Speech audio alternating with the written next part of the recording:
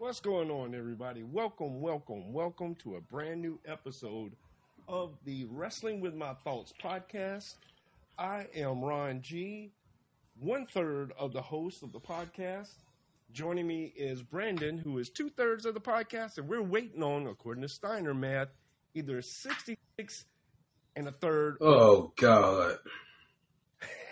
Half of the show, Kurt. What's going on, Brandon? How you doing, man? I am doing very, very well. Brandon is finally on vacation, so very well. Okay, cool. That's right. And I heard you playing that Eddie Guerrero when I jumped on, man, because I couldn't let that go for about another 30 seconds right there. That's my shit. Yeah, man. I wanted to play that to start off the show because, as most of you know, this past week the anniversary of Eddie's passing came up, and thanks to Brandon for sharing that on the Facebook page of the group, because I normally put something up myself and I completely forgot. So Kurt's going to be joining us here in just a couple of minutes. Sweet Brandon has entered the live studio. So Brandon, how's your week going, man? Wait, well, of course, last week was long as shit for no damn reason. Friday was even longer. Like, I had to do more than what I anticipated Friday. But, once, 4 o'clock came and they said, hey, everybody out, I ain't even have my shit together. So I just literally threw everything in the bag. I was passing out snacks, as a matter of fact. So I just started throwing snacks and stuff, man. And I told everybody to get out, and I grabbed my stuff, and I got the hell out of there. Like all of us did. Everybody, look. Man, look, everybody, all the teachers was doing the press. No, I owned up out of that building on Friday, boy. It was lovely. Oh, man, and I know you are excited to have this damn break. Man, it was a long time coming. Just a long time coming. It probably comes at a very, very convenient time. Not convenient, but needed time, I guess. Yeah. Is a better way to say that. Yeah, man, because the folks that I work for, we don't get, like, a traditional fall break and stuff like that. Like, the first, long break in the school year we get is Thanksgiving. So, the kids get a lot of breaks. They've had, 4 or 5 days off almost every month. But, right. we might get them little 3 days off, little 3-day weekends or whatever, and that's it. So, it's just been a long time coming, man. Everybody's tired and, we just need a little bit, just kind of regroup, and, get our bearings, get our feet back under us and everything. And, like I said, everybody was doing the press on about that building on Friday, boy. So it was, including me. I'm still dealing with the issue that I told you and Kurt about, and I shared a little bit of that situation with the listeners here. I'm still dealing with that situation. Oh, damn. And I've got a doctor's appointment on Tuesday. And I have to go in and get an updated doctor visit and check and all that shit. Excuse me. And then have that sent in, and they're going to pick the process back up. Mm-hmm. But in the meantime... I am not getting paid. So I am not happy about that at all. I'm not going to air my grievances here on public podcasting, but I'm not happy, mainly because it's put me in a very tough position right now. Yeah. Coming up in a very crucial time of the year. So it's just more inconvenient, more aggravating than everything. But, man, look, my bills are paid. At least for now, my bills are paid, and I got food in the refrigerator. I got a roof over my head. I'm good. But I have had to cut out more of my driving, just because of my eyesight and my hearing too, for that matter. My hearing aids do help, but it's not like most people may think. It's kind of like it just amplifies the sound. So I hear it, but it's loud as hell. Because if you were to hear it like I hear it, it would be loud as hell. So because of my hearing, because of my eyesight, I have had to make the decision to even cut back more on my driving. So, tough decision to make, man. And you know, it's those days where you don't really have anything to do. You don't have anywhere to go, and you're in the house, but you just want to get out. That's the times where it messes with me. Yeah. But it's all good, man. I'm going to get myself in a position. I'm working on things, and certain things fall into place. I'm going to get myself into a position where that shouldn't be an issue. But otherwise, the 66 and a third has joined us, according to Steiner Math. Mr. Kurt has joined us here. Kurt, how was your week, man? He's got us on mute right now, I see. Okay, all right. What's this?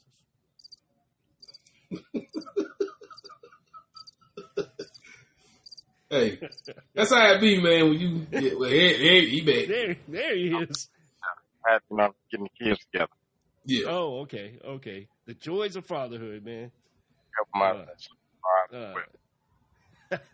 How was your week?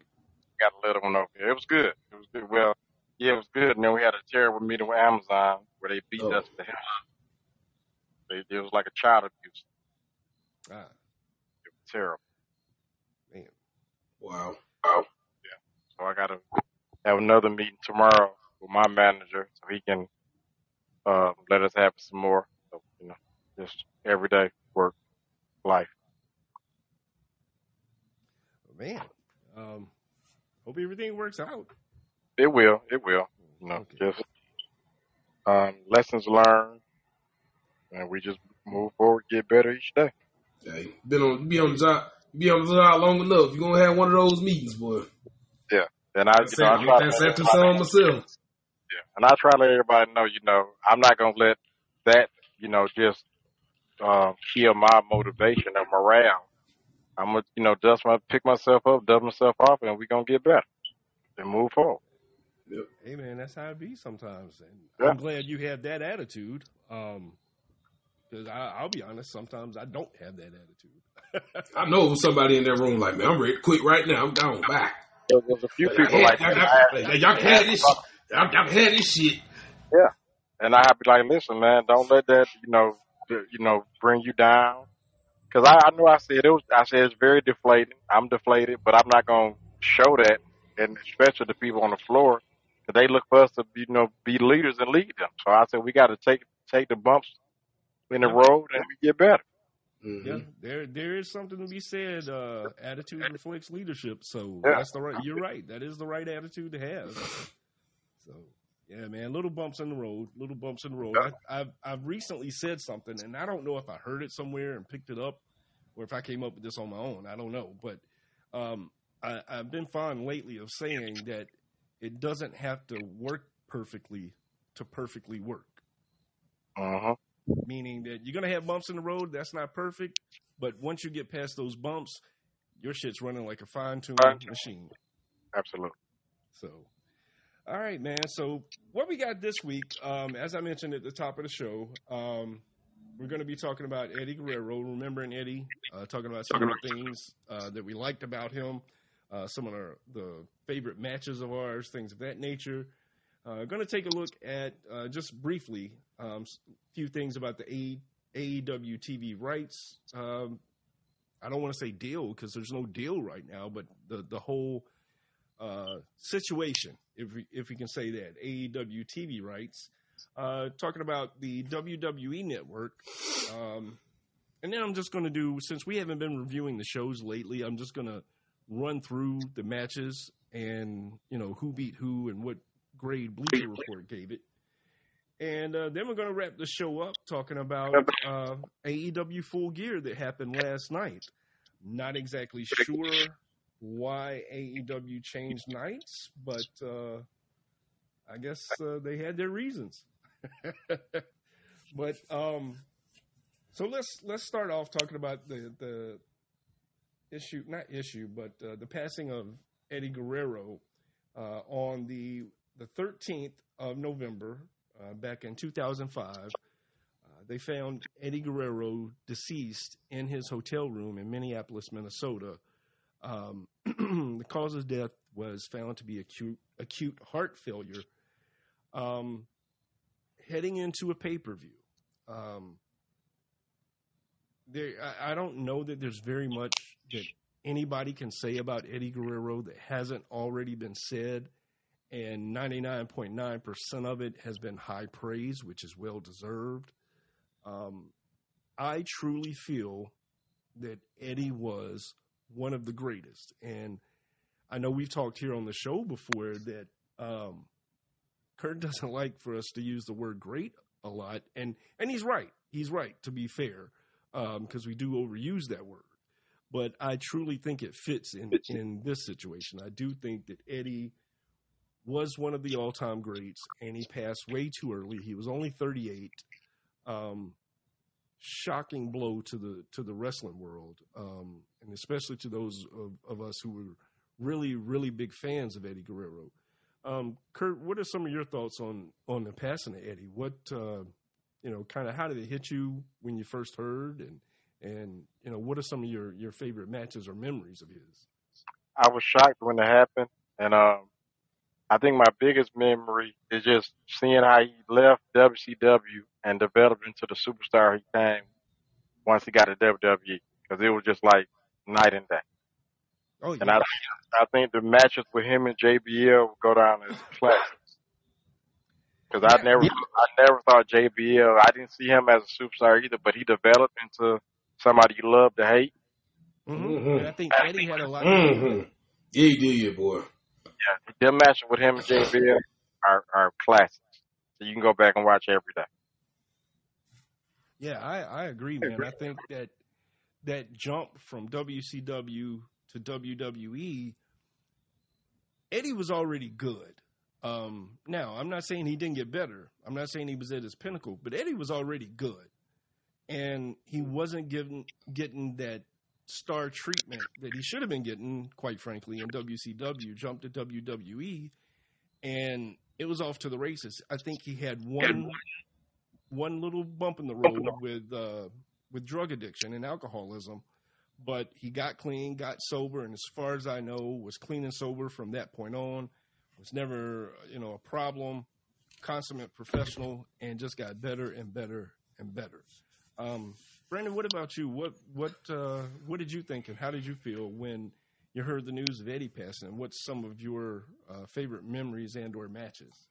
When I first heard that Eddie Guerrero had passed, I was definitely in shock because I had turned on Monday Night Raw, expecting to watch Monday Night Raw, and I saw the wrestlers on stage, and I was like, "What's going on?" And and that's when they said Eddie Guerrero had passed away, and I said, "Well, what the hell happened?" And so we found out what happened and everything, and I was just like, "Damn," because he was right there in his prime, 38 years old, not that much older than me at this point. He was 38 years old, and he was killing it because he was already like one of my favorites because I remember. My earliest memory of Eddie Guerrero was that series with him and Rey Mysterio, and then we had formed the LWO. Those are my earliest memories of WCW, and I thought he was dope then. And then when he got to the WWE, like Kurt said, it was like night and day. He ended up, he was with the Radicals at first, and then he hooked up with China, and I loved it. He was Latino Heat. That was classic. How can you say it? Latino Heat. and Latino Heat with Mama Cita, man. That was my favorite shit. And then he had to leave and come back. And then I remember him and Chavo. I remember Eddie cut his hair, and him and Chavo came back as Los Guerreros, and then they started doing the lie, cheat, and steal thing. And I just had a pleasure just sitting back. I watched that whole thing just unfold, and I was just like, wow. And so, when he passed, I ain't gonna lie, it kind of broke my heart a little bit because I was just like, he wasn't supposed to go like that. And you gotta remember that was at a time when wrestlers was just dropping dead left and right. Yes. So it was like I was just like, damn, who gonna be next? You know what I'm saying? So, but yeah, man, I'm still a big fan to this day. Like Kurt said, those matches he had with JBL are classics. And he really I feel like he put JBL on the map. JBL has two careers. He has the career when he was in the APA, and then he has that career as JBL. And if it wasn't for Eddie Guerrero, that JBL character would have fizzled out so quick. in my opinion. And I don't disagree. It would have fizzled out so quick because everybody was just so used to Bradshaw like being APA Bradshaw. I don't think it would have got over with the audience. But he ended up hooking up with Eddie Guerrero and that whole thing, man. And you really got to see how much of an asshole JBO really is. Yeah, and I think that Kurt's right or let me say I should say I agree with Kurt that I didn't see JBL as a superstar. I didn't see him as a world champion.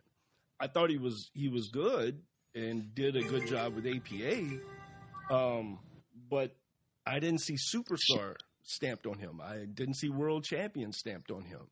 And I think that series of matches with Eddie Guerrero really solidified him like, okay, this dude can hang with Eddie. He's good. So he was a hell of a heel, and I want to go ahead and throw in, and then I'm done. Throw in those matches he had with Rob, those ladder matches he had with Rob Van Dam. Those were classic too. It was Rob Van Dam and somebody else that I'm thinking of. I want to say it was Christian or somebody. He had a ladder match with, or it might have been Edge or somebody. But he had like some hellified ladder matches, man. Oh, and he had one with Six that sold out as well in WCW, man. So Eddie was putting on, man. Eddie got so many good matches under his belt, man. It ain't even funny. Him and Kurt Angle.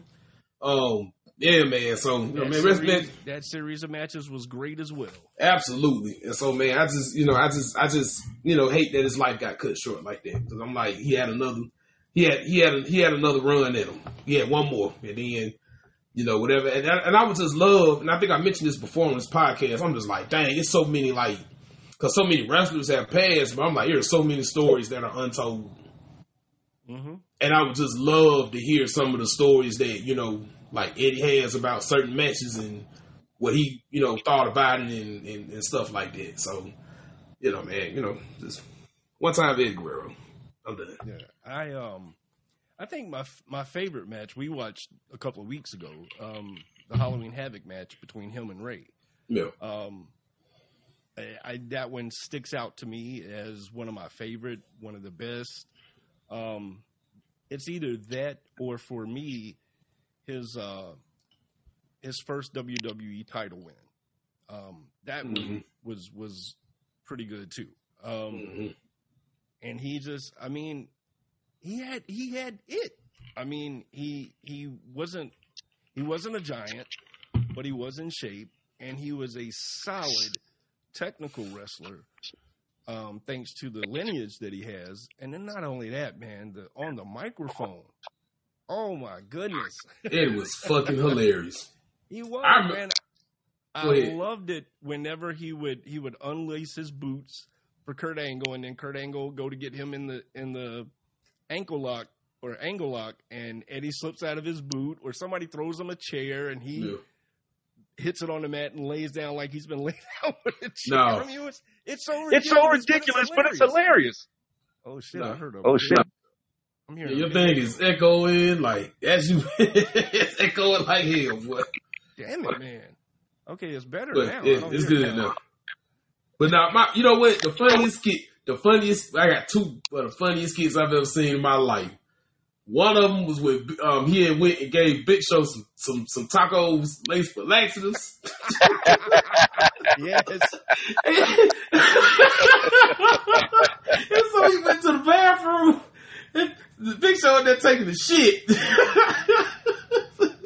And I ain't gonna mimic the noises, but just know that shit had me on the floor in tears.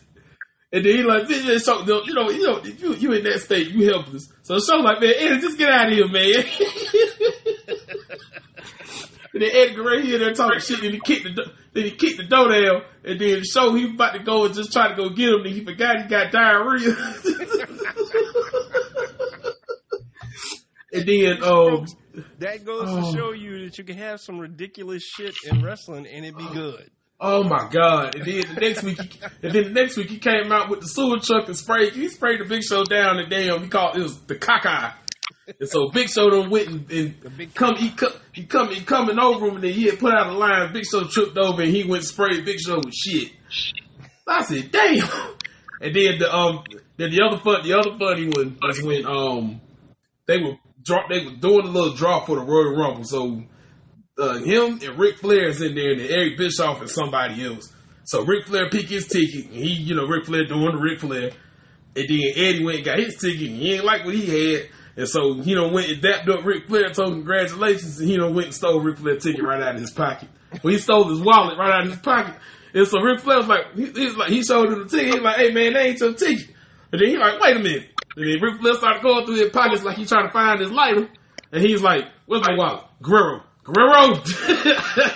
and then they was like, hey man, and then Teddy Long was like, hey man, give me the damn ticket. Eddie was just fucking hilarious. Like, just hilarious. Hilarious. And then that next night on Raw was like, that shit was gut wrenching. Where like everybody's sharing memories and everybody was boohooing. Yeah, and everybody was boohooing. They didn't have any wrestling matches that night that were part of storylines. They just had straight up wrestling matches and people sharing memories about Eddie.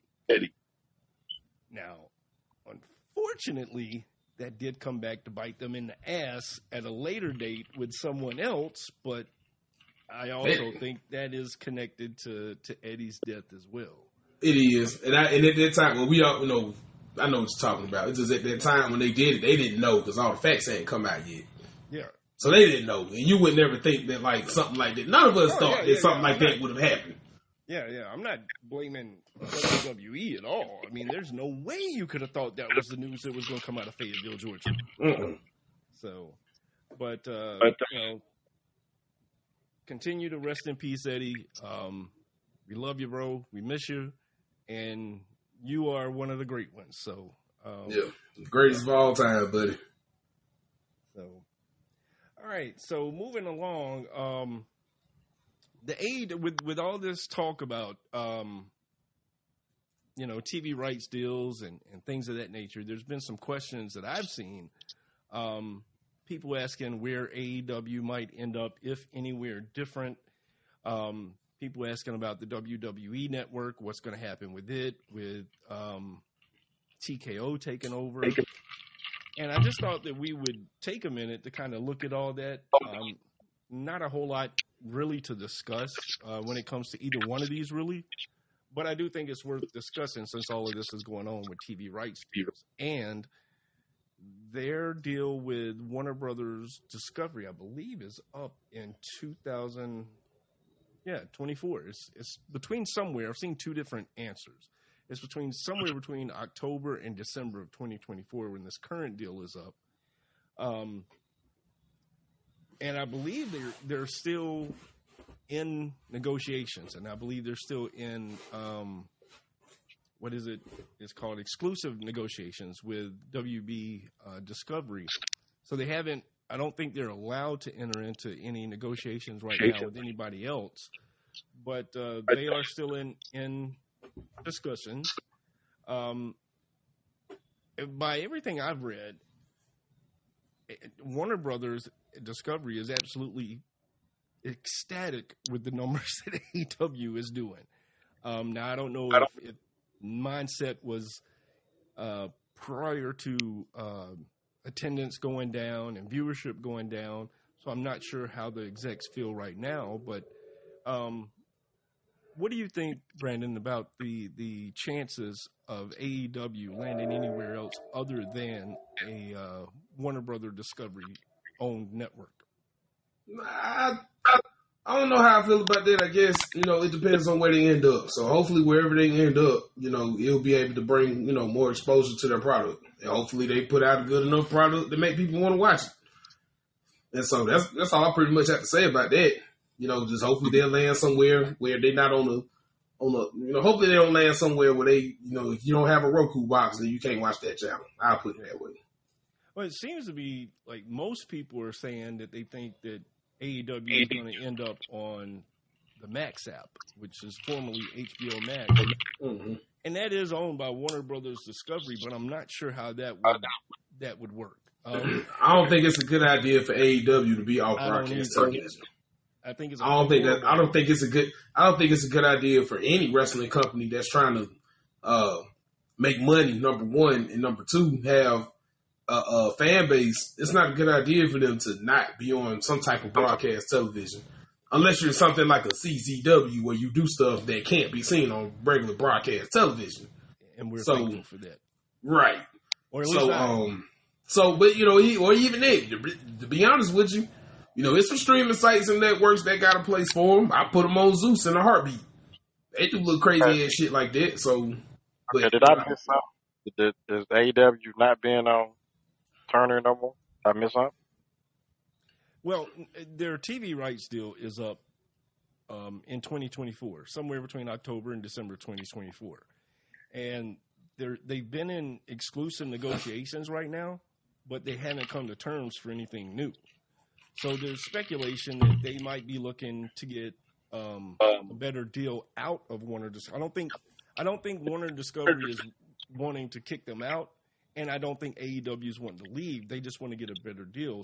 Their mindset is, from what I've read, their mindset is since WWE got a 40% increase for their TV rights, that's going to make wrestling as a whole more appealing to TV networks. I'm telling y'all now, I don't believe AEW can get a 40% increase. I could be wrong, but I think that's what they're trying to do. I think with the AEW fan base and the way people watch, I think they probably could. I might be wrong, but I think they probably could. And then in this environment that we live in now. Yeah, it'll be interesting to see because, like I said, ratings and attendance is down. You two missed the pay-per-view, unfortunately, last night because you had some prior engagements. But no, I didn't. I ain't had no prior engagement. I just thought damn shit was on Sunday. Yeah, I was done with everything. I was done. See, we can go ahead and do this now. I was done with everything that I had to do. I had gotten home. Mind you, I had just gotten home from Toccoa, Georgia yesterday. Shout out to my niece Kelly, playing softball on that whole team. They are very, very good. But I had just gotten home, and I was like, that pay-per-view come on in 30 minutes. And then someone was like, no, Brandon, the pay-per-view don't come on till tomorrow. AEW pay-per-views come on Sunday. So I was like, all right, cool. I started watching football and missed the whole damn pay-per-view. Yeah. So I went to a funeral yesterday morning, and as soon as I came home, I had to get ready for a party. So I was out of the house. I was out of pocket all day. I had to get home last night after 1 o'clock. Hey, look at Kurt over here digging up that old 25-year-old self. Getting home all late. Yeah, we had a ball. We had a ball. Yeah. You don't even sound tired. I'm not. Yeah. That's how you know it was a good. That's how you know it was a good party. Yeah, it was a very good party. Very good. Mm-hmm. So it'll be interesting. So I don't think to answer your initial question, Kurt, I don't think anybody's looking to leave or go anywhere. They're just trying to get more money out of it. And I don't blame you. Yeah, I mean that's the name of the game at the end of the day. So yeah. But I don't know that I stick by not knowing if they can actually get like a 40% increase. I'm sure they'll get some kind of increase just because everything's going up. But I think it's if they're looking for anything close to like WWE numbers, I think they need to temper their expectations. I would agree, and I also would say if they would try to reject any offer that's a good offer, then Tony Khan would be cracking his head. Absolutely. I don't disagree with that at all. Because I don't see anybody else, going through hoops to get them. I don't. So, but yeah, everything I read is that Warner Brothers Discovery is pleased with AEW and vice versa. Because I think Warner Brothers Discovery actually has a stake in the show. They have a vested interest in it. So I think it would be good for them to retain them. I just don't know that going the route of the HBO or now Max app is the thing. So that's a terrible idea. Terrible. No. That's a terrible idea. Yeah, I agree. I think the only way a promotion can get away with that, and this is like just not speculation. This is just me with a thought in my head. Is somebody that's kind of a no-name that isn't established, and maybe somebody like a Netflix or Hulu picks them up and gives them a weekly spot. And the first thing that comes to mind is OVW. But in terms of it working long term, no, I don't think wrestling isn't built for streaming. But even that, a lot of people have dropped Netflix because of the increase that they're doing. So Which is fucking ridiculous. You would lose your fan base if you did that. Absolutely. And I'm not disagreeing with you. Because it would have been all right. Netflix was still $7.99. Then okay. But $19.99 now, nobody's doing that. And it's about to go up to $30. Well, I'll be cutting mine off to do that. Netflix? Yes. Okay, yeah. Netflix. My formal. to get a 30, I would cancel mine. Absolutely. Will be canceled. Yeah, y'all can kiss my ass for $30. I've been with y'all since you was getting DVDs in the mail. They want $30 and won't even let you share your password and all that. So everybody can share the will. That was a good ass hustle. Man. Get the top of the line there, everybody put in a little bit. That was a good hustle right there, man. And then I think Brandon is trying to tell us something without telling us something. Hey, man. I never did it. And it's so bad with me. I've been paying for Hulu for maybe over a year, maybe 2 years. I forgot the password and I don't even log on to it. That's the thing. If you forget your password on Hulu, you might as well just make another account because they make it so hard for you to recover the password, man. I'm like, and then I can't cancel it because I don't know what account it's coming out of. Exactly. So you end up having like 5. That happened to me before. You had like 5 accounts. You get billed for it every month. You like, but I can't cut it off because I don't even know which one is which. Yeah, because on my Facebook, they don't say Hulu. It just tell me, something streaming. I'm like, well, which one? Right. You don't know. That's how they. I think they did that on purpose. That's how they get you. Yeah. Oh man. And what's worse than that is trying to unsubscribe from emails. Yeah. Man, yeah. I get so much spam. Yeah. Man. So another question coming in with the TV networks negotiating with WWE. Some people have been wondering what's going to happen with the WWE network. The rights deal they have with NBC Universal, or is it Comcast? I don't know. Whatever that conglomerate is. NBC. I'm just going to say NBC. Somebody got a door open? Say what? Somebody got a door open? No. I guess I'm outside. Yeah, I'm trying to. It's me. You know what? I always forget to shut this damn window. Hold on one second. I'm telling you. What's he doing to us, Kurt? I don't know. Just bringing down.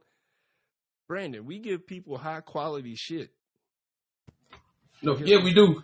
Yeah, we do. But sometimes, Brandon gets high. You know what I'm saying? Anyway, with the WWE Network, the deal that they have with NBC, as I said, I'm just going to say that, that doesn't run out until 2026.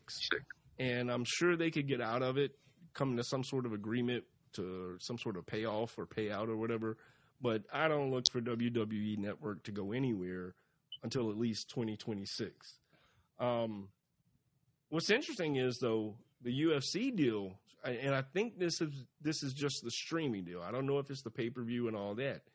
But what I read was just the UFC deal with ESPN expires in 2025. So y'all think it could be possible? Kurt, you think it could be possible that TKO is looking to bring UFC and WWE and all that under one umbrella and on an app maybe that they create? It's possible, but I wouldn't do it.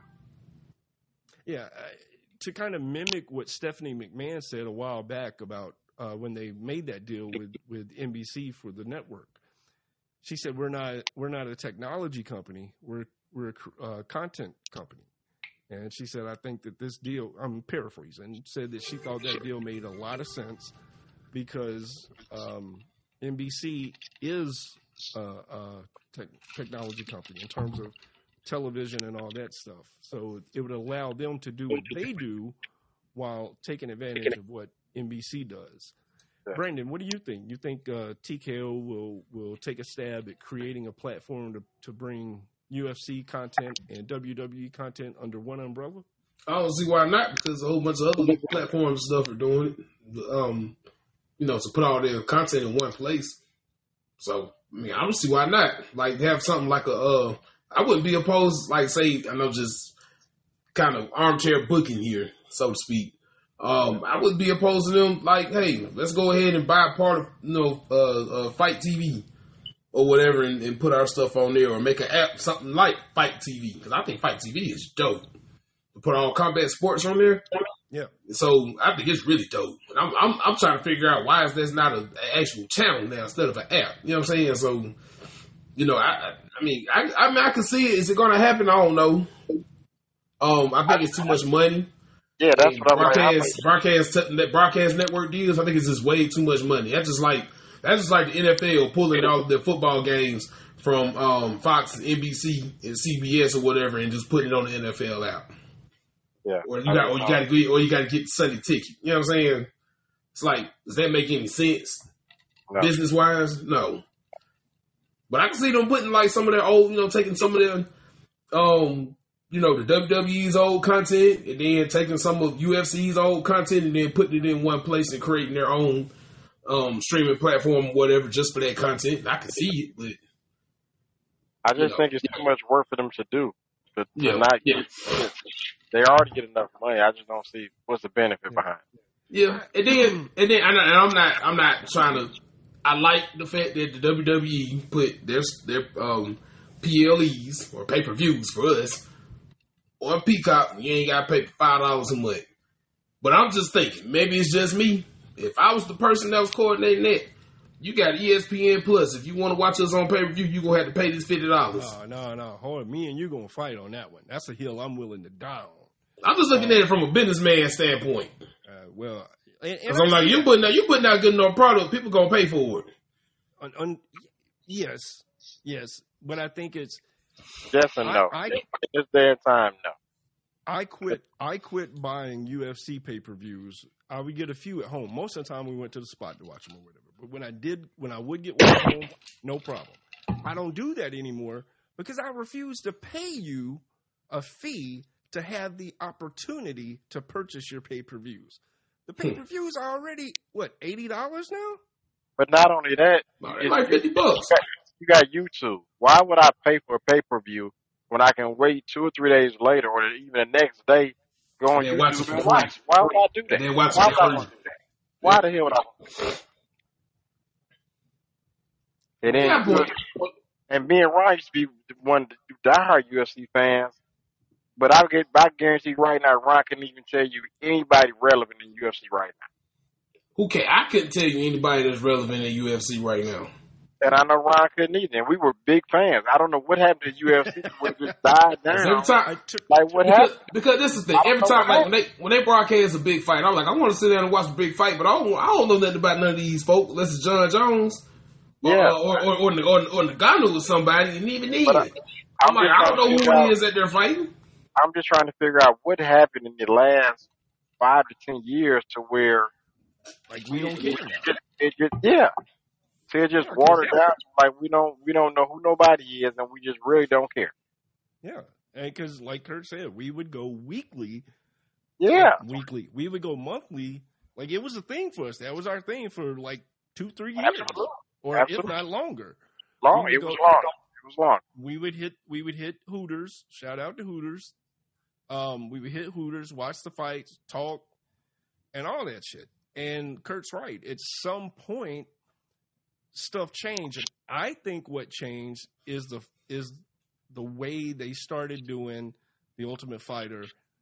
And I do think, for me at least, the switch to ESPN Plus to get some of their content. Nah, I'm not paying $7.99 or whatever it is, and call me a cheapskate, but I'm not paying $7.99 just to have the opportunity to purchase your shit. No. I think if you're going to pay a subscription, you should they should save 75% of that fee off. Exactly. And on top of that, every once in a while, give you a free one because that would encourage you to get the big one. They do that. They still do that. They give them away free on ESPN. That's something, kind of going off script here, that's something that I absolutely praise UFC on. Dana White. Well, absolutely. What's going on, Hill Club? Dana White did a beautiful job of every so often before UFC got into the height of its popularity was every other month or every 2 months or 3 months or something like that, he would give a free card on Spike TV. Oh, yeah, I remember that. I remember that. Marketing idea. Yeah. Give them a little bit of this, and then when we go to the pay-per-views, they going to want to see that because we've already built these guys up through some of the other stuff. Right. And I think I said it already, but I think the changes that they made to the Ultimate Fighter were horrible. They should have just stuck with the premise of the original show because it's right in your face. It's just what it is. But they tried to change some things, and in my opinion, it became very uninteresting. Very uninteresting. So, but that's my thoughts on it, Kurt. I think that's kind of what happened. So, yeah. Sometimes it's one of them things. It's like if it ain't broke, don't fix it. Exactly. If it ain't broke, don't. If it ain't broke, don't fix it. I loved, when the WWE network had their own network. You just paid that little price every month. That was the best thing. I was so happy to be able to finally watch a pay-per-view when it came on. Yeah, and I'm cool with the way it is now. The only thing I hate is the way that NBC has categorized or Peacock has categorized all that shit. It sucks. It sucks ass. Sucks. And you can't tell what's going. What's what. Come on, man. There's only one Survivor Series year. Why must it be Survivor Series Season 31, Episode 1? Come on, man. It's Survivor Series 2022. Period. Right. That's it. So, I don't know, but I'll quit bitching for a little bit. All right. Chris said he'll be back in just a minute. So, I'm going to take this opportunity to run down the results from this past week's main shows. Monday Night Raw, Dynamite on Wednesday, SmackDown on Friday, and this week, Collision on Friday as well. So just real quick, on Monday Night Raw, we saw Sami Zayn and Seth Rollins beat Dominic Rhodes. I almost said Dominic Rhodes. God damn it, please. Let me start over again. Sami Zayn and Seth Dominic Rollins Rhodes beat Dominic Mysterio and JD McDonough. Bleacher Report gave it a B-. Nakamura beat Otis, C+. Knox beat Niven, C-. Kaiser beat Ciampa, B. Xia Li beat Indy Hartwell, D+. Miz beat Ivar, B-. Balor and Priest beat Uso and Rhodes with a B+. And Bleacher Report gave that show an overall grade of B+, or I'm sorry, C+. AEW Dynamite on Wednesday, Jon Moxley and Wheeler Yuta beat Orange Cassidy and Hook, B.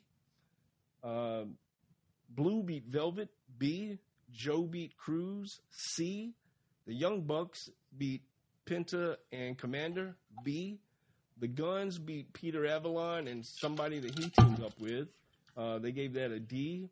Omega, Jericho, and Paul White, Big Show, beat Ibushi, beat Takeshita, Fletcher, Hobbs, and Cage, B+. Overall grade for that show from Bleacher Report was a B-. Friday Night SmackDown, Street Profits beat Pretty Deadly and the Brawling Brutes, no grade. Dragon Lee beat Axiom, B+. Cameron, that match was fire. Yes, it was. It was. Waller beat Grimes, C+. LA Knight beat Jimmy Uso, B. Overall grade, C+. AEW Collision on a special Friday night this week. Miro beat Garcia, B+. House of Black beat The Boys, C. Beretta beat Commander. Penta and Brian Cage, B+. Wardlow beat some jobbers, no grade. Matthews beat Yuta for a B+. Statlander and Sheeta beat Soho and Soraya for a C+. There was no overall grade given on this one because they graded the show along with Rampage, and I'm not going to go through Rampage because we don't ever review it or watch it, really. So that was the shows for this past week. Like I said, we've talked about it before, folks. The shows are just not exciting. They're boring. And so we just run through them and give you the basics on them. Want to remind everybody, take this opportunity to remind everybody that next Saturday is our very last show for the year 2023. Brandon, we can talk more about this when Kurt gets on here, and I really do hate to do it over the air. Okay. I really do hate to do it here over the air, but we forgot to talk about a start time next week. The main show starts at 8. Do we want to start the actual show at 7 or 7:30, or we want to start when the pay-per-view kicks off? Well, I think we need to. I'll say maybe 7:45, 7:30, 7:45. So that way we can just kind of, introduce everything, get our bearings straight, just get everything together or whatever, and then once the show starts, we ready to go. So. Okay, yeah, and that's what I was thinking too. We forgot to talk about it in pregame. So yeah, so we technically have our own little mini, mini pre-show. We'll be like them boys on the TNT, my favorite pregame show, postgame show ever. All right. So next week, folks, Saturday at 7:45, we will be having our last live broadcast of 2023. We want to make this a big deal. Our partner Hill Club is going to be joining us on the panel that week as a thank you for being so loyal throughout this time, following us, liking the show, being active on the social media. He and I were exchanging DMs last night during the pay-per-view. As a matter of fact, I might. Do y'all want to bring on Hill Club for the review of the pay-per-view? That's cool. Okay, because he did watch it as well. All right, Hill Club, go ahead and ask to join in. We'll get you in here as we get ready to review Full Gear. Excuse me, y'all. And there he is, the world's most dangerous Hill Club. Yay, Lord.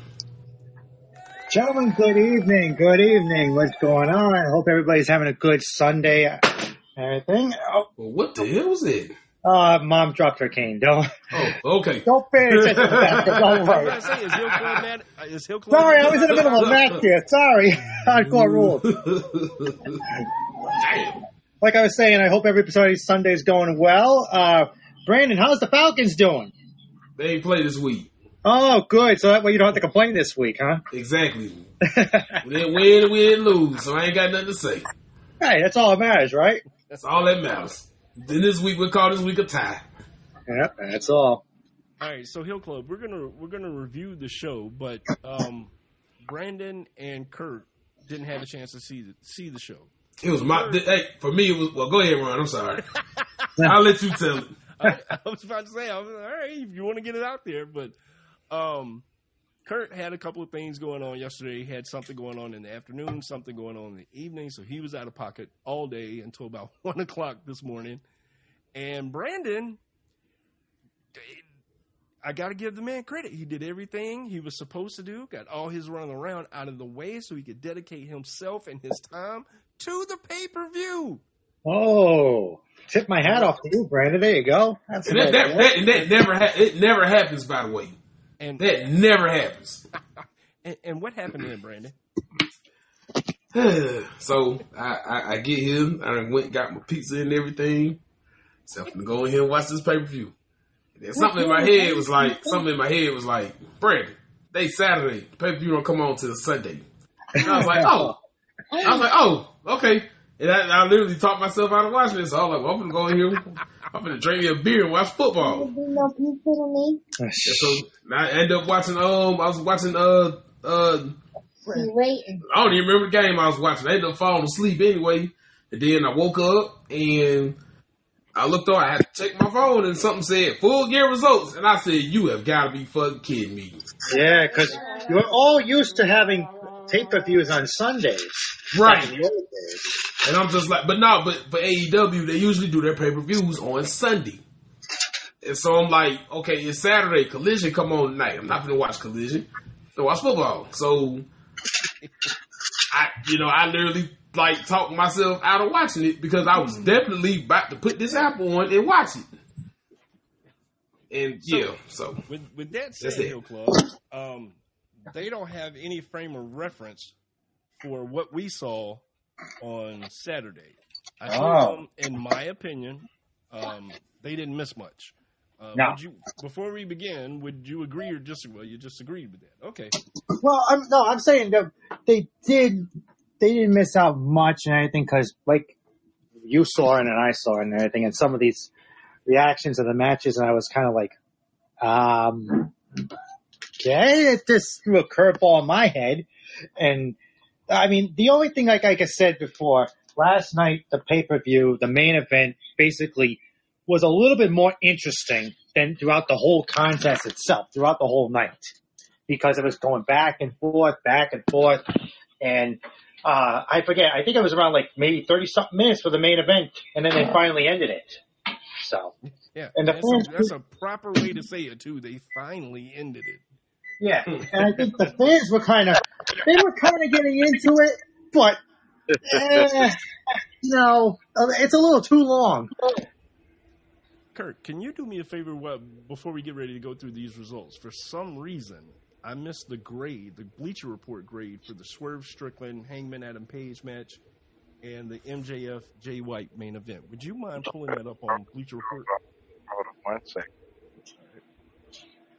Another thing I wanted to talk about, Hill Club, that we saw that they didn't have the opportunity to see. You'll probably notice it if and when you watch any replays, guys. The crowd in the forum was it looked like a super indie show, meaning it had more people than a regular independent show, but much less people much less people than you would expect for an AEW, a major promotion pay-per-view. Yeah, I agree. It seemed like it was like a high school gymnasium type. Okay, I wasn't going to say that, and I'm sorry for cutting you off. I wasn't going to say that. I thought maybe that was just me because maybe I had taken an edible or something. But I was thinking, okay, maybe that's just me. But yes, I completely agree. So, I wasn't sure. All right, Brandon said he would be right back in just a moment. So I'm going to go ahead. What grade you want, Brian?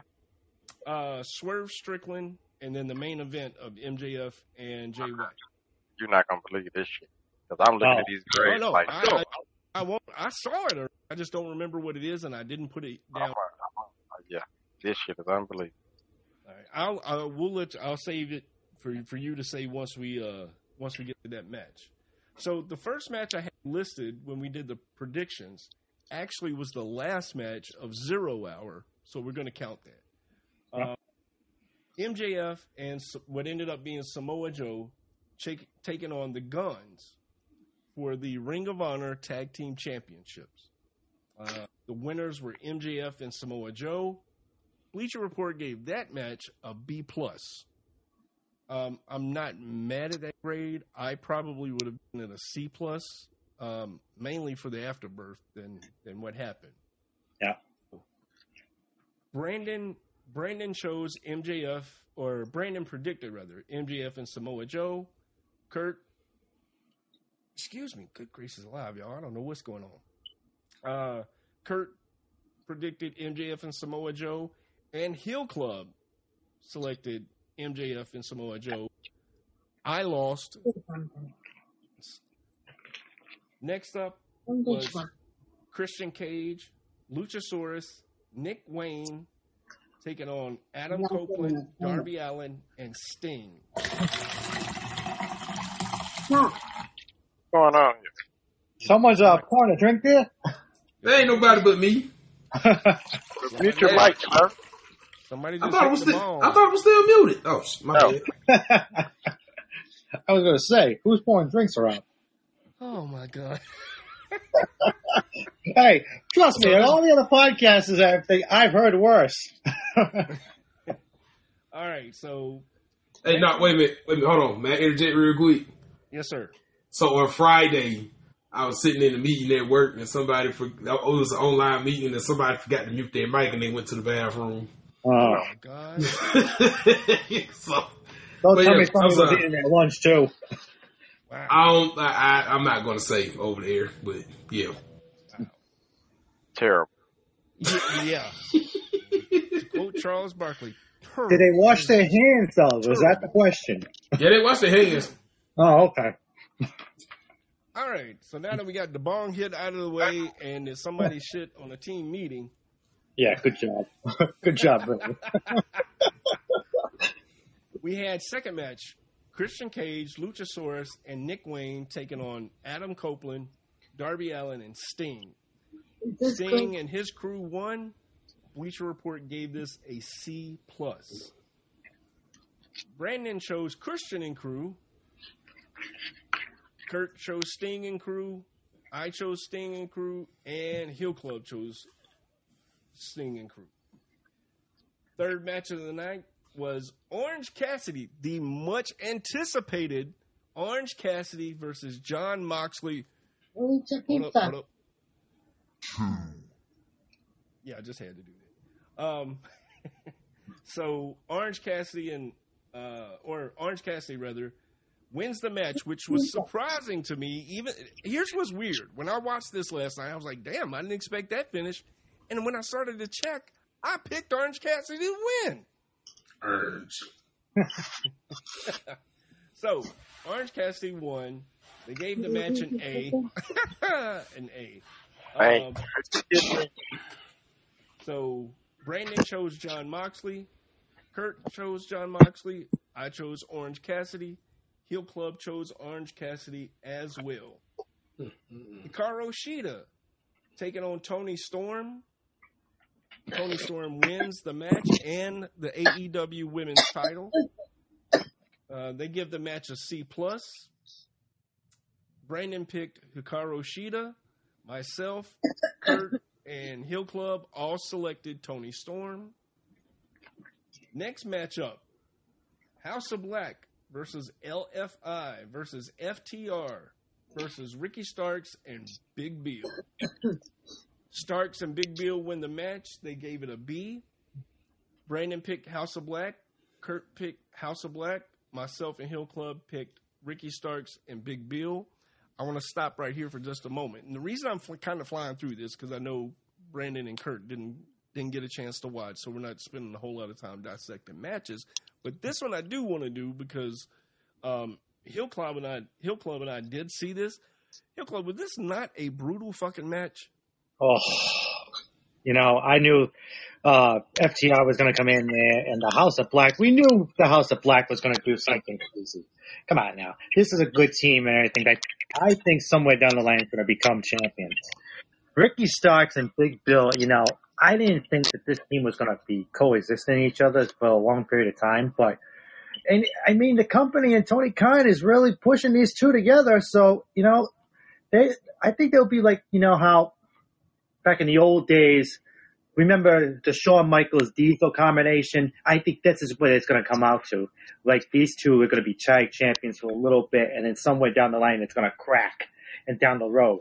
So everybody was, we know how Big Bill is and everything. He'll be a brutal big guy and everything. He was the tallest one out of the whole group except for a House of Black member. So, hey, it was a great match. I think it wasn't like a top A, but I think it was like a B- for my opinion because it was so brutal and the fans actually liked this. And for me and Brandon kind of talked about this on the pregame before Kurt jumped on. To me, therein lies part of the problem. And I understand why it's a problem, but they've got to slow this down, man. That splash that Cash gave to the big guy from the House of Black off the top rope onto the ladder that was between the barricade and the ring, that ladder did not give. No. No. It's just shit like that. And then right before that, somebody gave a move on the same ladder to somebody else. It didn't bend then either. So it's just, they did if I'm not mistaken, it was a sit out pile driver from like off the second rope or maybe even top rope onto a ladder. There were just several spots on the ladders. I don't even remember them all, that made me cringe. And the fans, while all this is going on, and the move, what's the move that I can't think of his name, but just a lot of shit going on in that match. The thing is, while all of this is going on, the fans are chanting, "We want fire." And I'm like, the fuck? Is this ECW all over again? And not the good side of ECW? Yeah, the not so good side of ECW. Everybody remembers that part. Yeah. So, and Brandon, if you feel like it, chime in with what you were saying on the pregame with regards to that. I think that AEW is, the way I put it on social media was, I thought that AEW was flirting with disaster by allowing their talent to do some of the things they do. And they've got to reel this in. And Brandon had a response to that on the pregame. What was that, Brandon? My response was, I think that ever since you have the Hell in a Cell with Mick Foley, the stuff ECW was doing, and then you had Edge and Christian and the Dudley Boys come along and put on those ladder matches and those TLC matches, they set the bar. And so you got to think, there's a generation of kids that grew up on that, and I'm one of them. And they became, some of those became, professional wrestlers. So to me, they're living out, the stuff that they wanted to do when we were kids. And the companies and stuff is like, hey, these are things that the fans are interested in, so we're going to capitalize on that. So we're going to try to give them as many variations of these type of matches as we can, because we think that this is what the fans would want to see. Now, it's all well and good, but when you put something on like that consistently, maybe not every week, but once or twice a month, and you're constantly seeing death matches, you're constantly seeing just ladder matches and just brutal matches all the time, you kind of get bored of it. So the talent feels like, hey, we're going to have to up the ante as far as going for all these risks and just doing all these crazy things that would legitimately kill somebody if somebody slipped the wrong way, because fans want to see matches like this and they want to see it every single week. And so they think, which in reality, as a fan, I don't need to see that every single week. Give it to me once or twice a year. Make it special. And then once you make it special, then you don't have to go through all of these crazy things, because it's like, okay, I haven't seen a ladder match in 8 months. So anything you do with that ladder, I'm going to be like, oh shit, that look like it hurt. Because you haven't seen that performer or performers do these type of things in these matches. At this point, I would wait a couple of years until you do another Hell in a Cell, for example. You don't need to do that every single year. And before, in its original incarnation, you didn't see Hell in a Cell a whole lot. You might have seen Hell in a Cell maybe every 2-3 years. And that was to culminate a major feud. And there was a reason for it, and it made sense. So, that's pretty much what I was saying. I just think that it's too much. I hate to put it this way, but I don't want to say it's too much violence, because wrestling is a violent sport. But there's just too much dumb shit going on that, they're not going to learn until somebody legitimately has a career-ending injury or worse. And I'm just like, you don't have to put that on you don't have to put that on you ain't got to put stuff like that on every week to get ratings, man. You ain't got to do that. Don't have these wrestlers getting out here damn near killing themselves just to pop a rating. It's not worth it. So Kurt, you and I come in from Hill Club. If you don't mind me asking, what's your age range? My age range? I'm between 35 and 40. Okay, yeah, and I didn't want to get specific for obvious reasons, but yeah. Kurt and I are from a little bit different era with our wrestling fandom. Now, I know that both Brandon and you have seen things from the old school. And Kurt and I kind of grew up with it. And Brandon hit on something very specific that I would like to get Kurt's input on as well. He said that the Hell in the Cell was originally brought in as a culmination of a feud to like, all right, we're going to end this once and for all inside this cage. Can't nobody get out. I'm going to, beat your ass or whatever. To now where it's a pay-per-view every year with like 2 or 3 cage matches on it. I thought that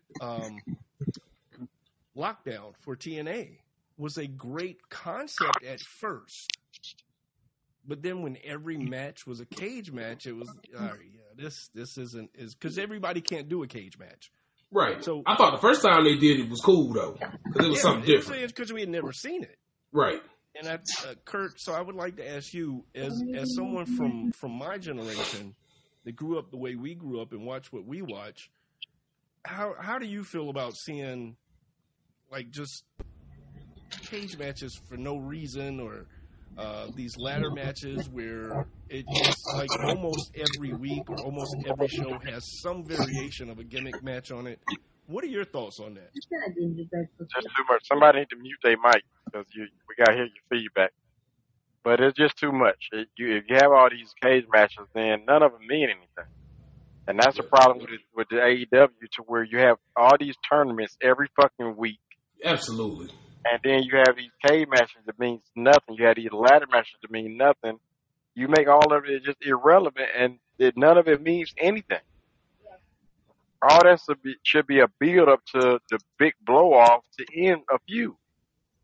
And for whatever reason, and they say Tony Khan is a wrestling fan and historian, I cannot tell, because you keep doing shit that don't make no sense. None.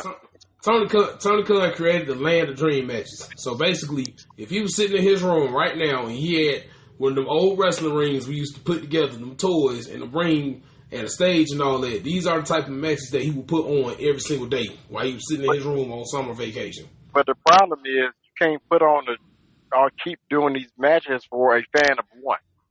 Right. Nobody else want to see that. You might want to see it, but your audience is not a fan. It's not just you. So you stop thinking of a fan of one and think about the millions of people that you could attract if you start thinking about other people than what you want to see all the time. Right. I agree. As bad as some of Vince's booking ideas were at times, Vince knew when to tuck tail and scrap an idea. Okay, rockabilly ain't working. We need to do something. Or, the dumpster droge isn't working. We need to do something different. Or how about Quang and everything didn't work out, so we put Savio Vega.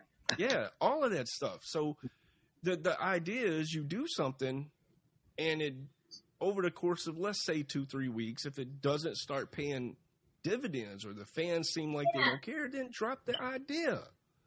But Kurt is exactly right that it makes me not want to see a cage match because there's nothing vested in it. I'm not invested in the storyline that you're doing, so I don't care what happens in this cage match because it's not blowing anything off. And Brandon is also right in that if you're doing 3-4 cage matches a month or whatever gimmick matches, whatever Kenny Omega does in the first one, well, Danny Garcia may feel like he needs to upstage it in the next one, and that's where what Brandon was saying, people feel like they got to build bigger and bigger upon things. Nobody needs to try to outdo Mick Foley because most of that wasn't even planned. But no, you're right. It was not planned when he got thrown off so many times. So and the first one was planned. The second one wasn't. Yeah. A prime example is like Wednesday night when AEW, and I don't know what the hell was going on in AEW on Wednesday. But what the fuck was that match? Because I'm like, what is going on They had a 3-way. I'm like, okay, what kind of match am I looking at right now? And I asked Ron, and Ron was like, I have no idea what I'm watching. It had me confused too, so don't feel bad. And I'll say this, and then we can move on unless somebody else has something to say about it. When you talking about booking, I was in a group and somebody said that that booking for Dave Meltzer is no longer paying off for AEW because they're trying to say that AEW is trying to book to please Meltzer. And I said, that's not necessarily true. The whole problem is the owner of the company is a mark. That same mark is also the booker of the show, is also the director of creative on the show. But he's still a mark. And exactly what Brandon just said, he's booking these matches, he's booking AEW like he used to book his E-Feds. So. Yeah, and did anybody notice, too, that if you look on the AEW rosters, Nick and Matt Jackson's name doesn't have executive vice president on the rosters anymore? Did they, sell their shares or something like that? Or did somebody else take over? Because I'll check into that. I didn't realize that it didn't. Yeah, I noticed that in the rosters. I'm like, wait a minute, they used to have executive vice president or something like that because they were in charge of the back and everything with Tony Khan and with Kenny and everybody like that, but they don't have it anymore. Yeah. I never knew or thought they had shares of the company. I didn't think that was part of it. I don't think it's necessarily shares in terms of stock. I think they helped invest in it. They got a stake. Now I don't know. I'll have to check into that. It may just be that Tony formed the company with them and named them EVPs. Yeah, that's what I thought. He put all the money up, and they were just part of the concept and the idea of forming the company. Yeah, I always assumed, and I obviously should have looked into this before, but I always assumed that the Bucks, Omega, and Cody had money in it. Now, obviously, nowhere near as much as Khan, but. Yeah, I never thought that. I just thought they had the idea and brought it to him, and he was the money man behind it, and he just put them in those positions. Like, okay, y'all here with the idea, and I'm gonna invest in y'all idea. That's what I thought. He was their angel investor. Mm-hmm. Yeah. I'll check into it. That's something worth looking into. Now the questions in my head, I got to know. Got to know it. All right. Got to know it. Next matchup is Julia Hart. No, this is the match that had us all, last week when we were doing our predictions, that had us all confused as hell. But it ended up being Julia Hart versus Chris Statlander versus Sky Blue. The winner, completely shocking to me, was Julia Hart. They gave this match a B. All of us got this wrong, rather. Yeah, Three of the four of us had Chris Statlander. I had Sky Blue. Not a single soul thought Julia Hart was going to win this match. Absolutely not. Nope. All right. Now, Kurt, here's the next one the first one where I'm going to need you to give me the grade once I say the match results. Next up is Hangman Adam Page taking on Swerve Strickland. Swerve Strickland gets this win, which shocked me. I thought Hangman would get it, even though I picked Strickland. I picked him because I don't like Hangman. What was the grade on this one, Kurt? A-. Wow. So they're talking about the entrance, right? That's bullshit. Did they include the entrance in that? Kurt, did you see Swerve Strickland's entrance? No, I didn't see anything. You gotta check that shit out. I absolutely loved it. Well, that has to be what they're grading it on. That must have given it the A like that. Hey man, I don't know about y'all, cause I know y'all like have y'all think. I absolutely, from a dude that's from Southwest Atlanta, I absolutely love that entrance. Shout out to Prince Nana, man. Hey man, Oh, he loves That's the how all the entrance. He teachers always walked out loves of to work. dance to it. Hey, man, that's how all the teachers walked out of work on Friday, bro. So, Just like that. So Brandon and Kurt, Brandon, you watched some of the highlights of this match, didn't you? Yes, I did. Okay, so you've seen some of it. Kurt, we talked about this very, very briefly in the pregame. This match involved a staple gun. It involved beer bottle glass. If it was work glass or real glass, I don't know. I don't think that was real glass. I don't either. Barbed wire chairs, barbed wire bat. It had everything. Tables. And that's another time that the fans were calling for fire. So it wasn't a good match. It's to me. Now, I've seen the reviews it's gotten online. People love this match. Based on what I've seen, I'm sure there's some people like me that didn't like it, but people seem to love this match. Swerve's face was red from all the blood. Yeah. There was at one point where I think he gave Hangman Adam Page some sort of move on the announce table, and his back is against the barricade, and then right on the other side of the barricade is the fans. So Swerve, his head was down, and if I saw it right, he takes his head and slings it back to get the locks out of his face. And I'm thinking, dude, you're slinging blood. So maybe something to come of that. I don't know. But both of these guys bled heavily. It was not a good match to me.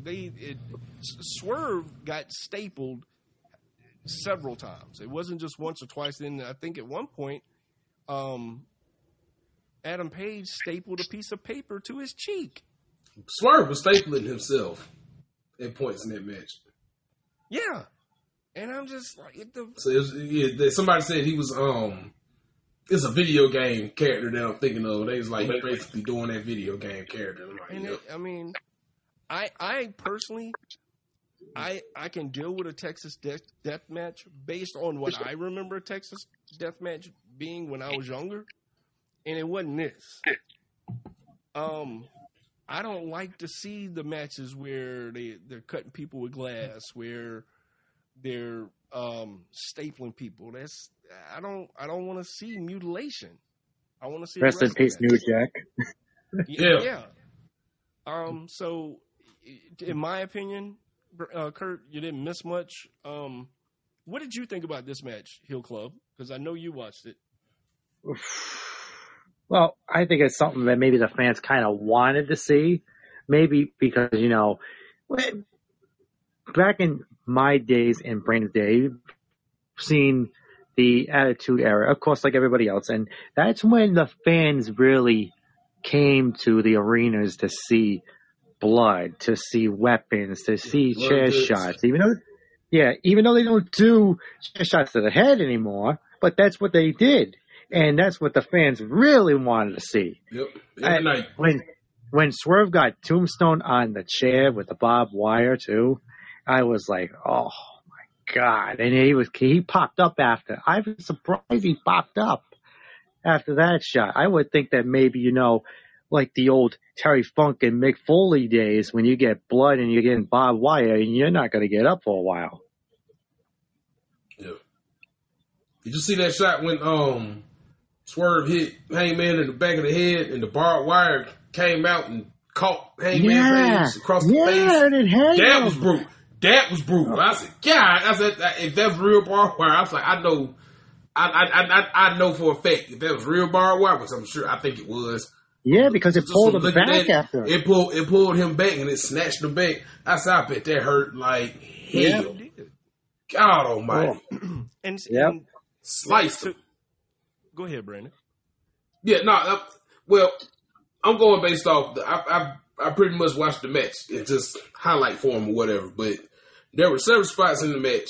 I put it this way: like Hill Club said, we grew up on New Jack. So when it came to staple guns, I remember the night where it was this group called the Baldies. I remember the night that Angel. I remember the night that Angel stapled New Jack in the eye.